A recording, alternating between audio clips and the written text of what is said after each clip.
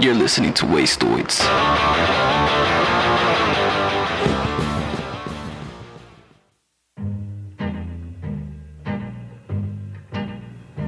What's more important, listener? The answer or the question? The right answer might solve everything, be the missing puzzle piece. But if your question is off, too short-sighted, or too myopic, if it doesn't take into account the thousands of random elements that influence and inform everything going on around us, both seen and the unseen, then what good is it? An answer can satisfy, but the right question? Well, that can do even more. For the person humble enough to admit what they don't know, a question can inspire. It can give the imagination permission to take flight.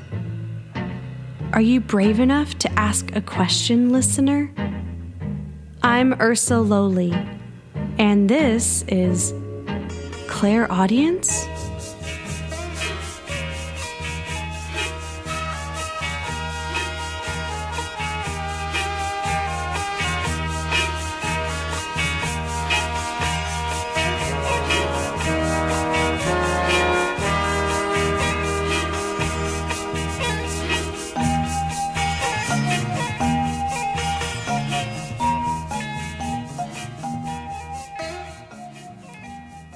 It's evening here at the Loft Studio at Hello Lincoln, and I've arrived with a few selections to help you crash out.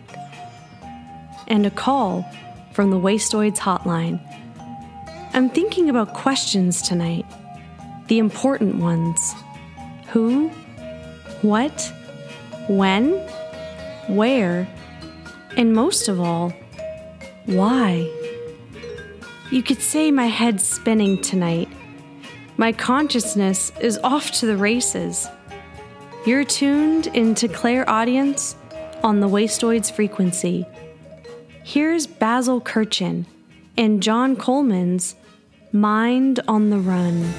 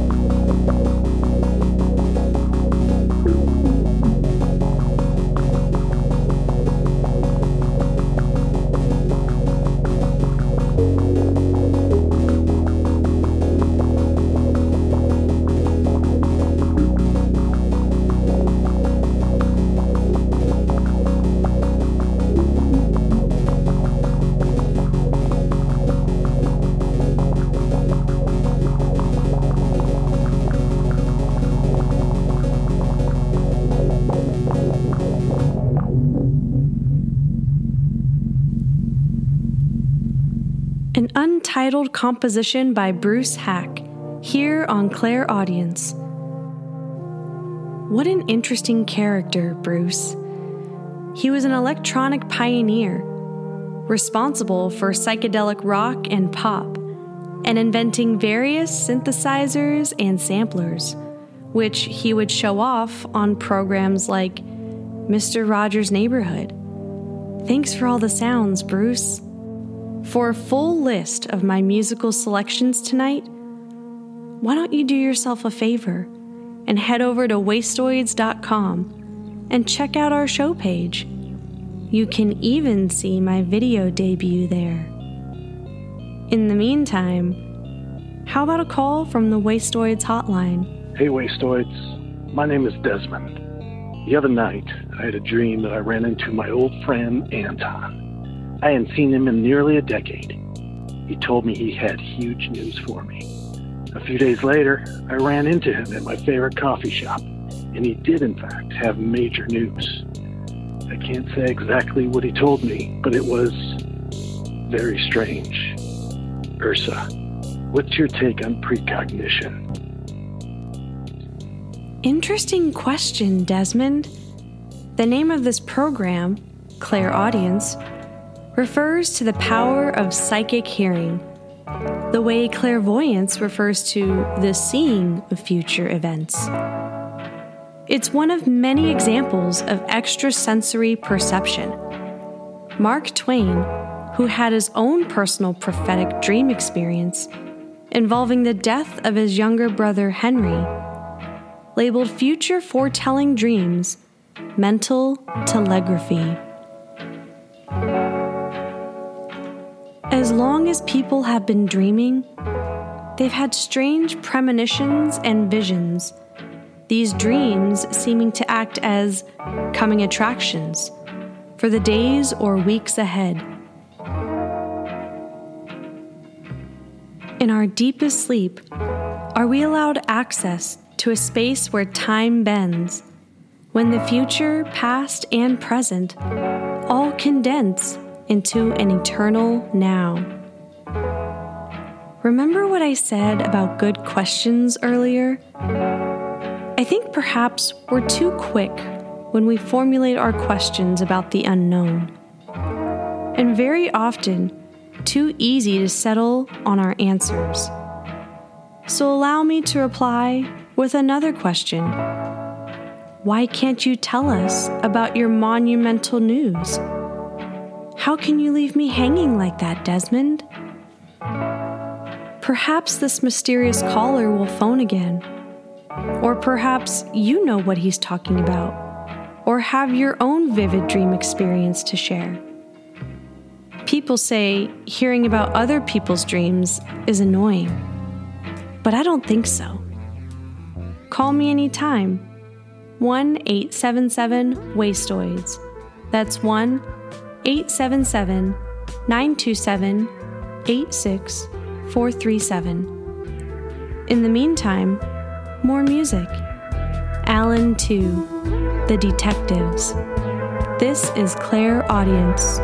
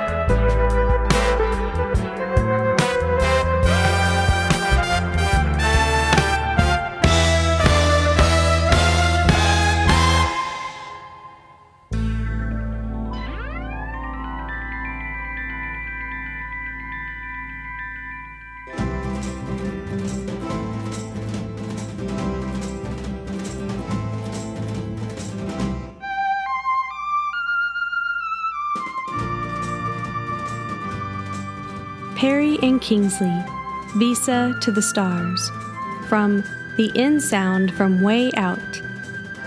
Thanks for spending time with us tonight. I'm Ursa Lowley, your host. Our show is produced by Jason Woodbury, channeled by Mandy Kimes, and features original music and sounds by Sam Means. For a full list of tonight's selections, visit us on Wastoids. Special thanks to David Malsh for helping out with the show this week. We'll be back next Tuesday. Until then, keep asking the unasked question, dreaming the undreamed dreams, and listening for the unheard.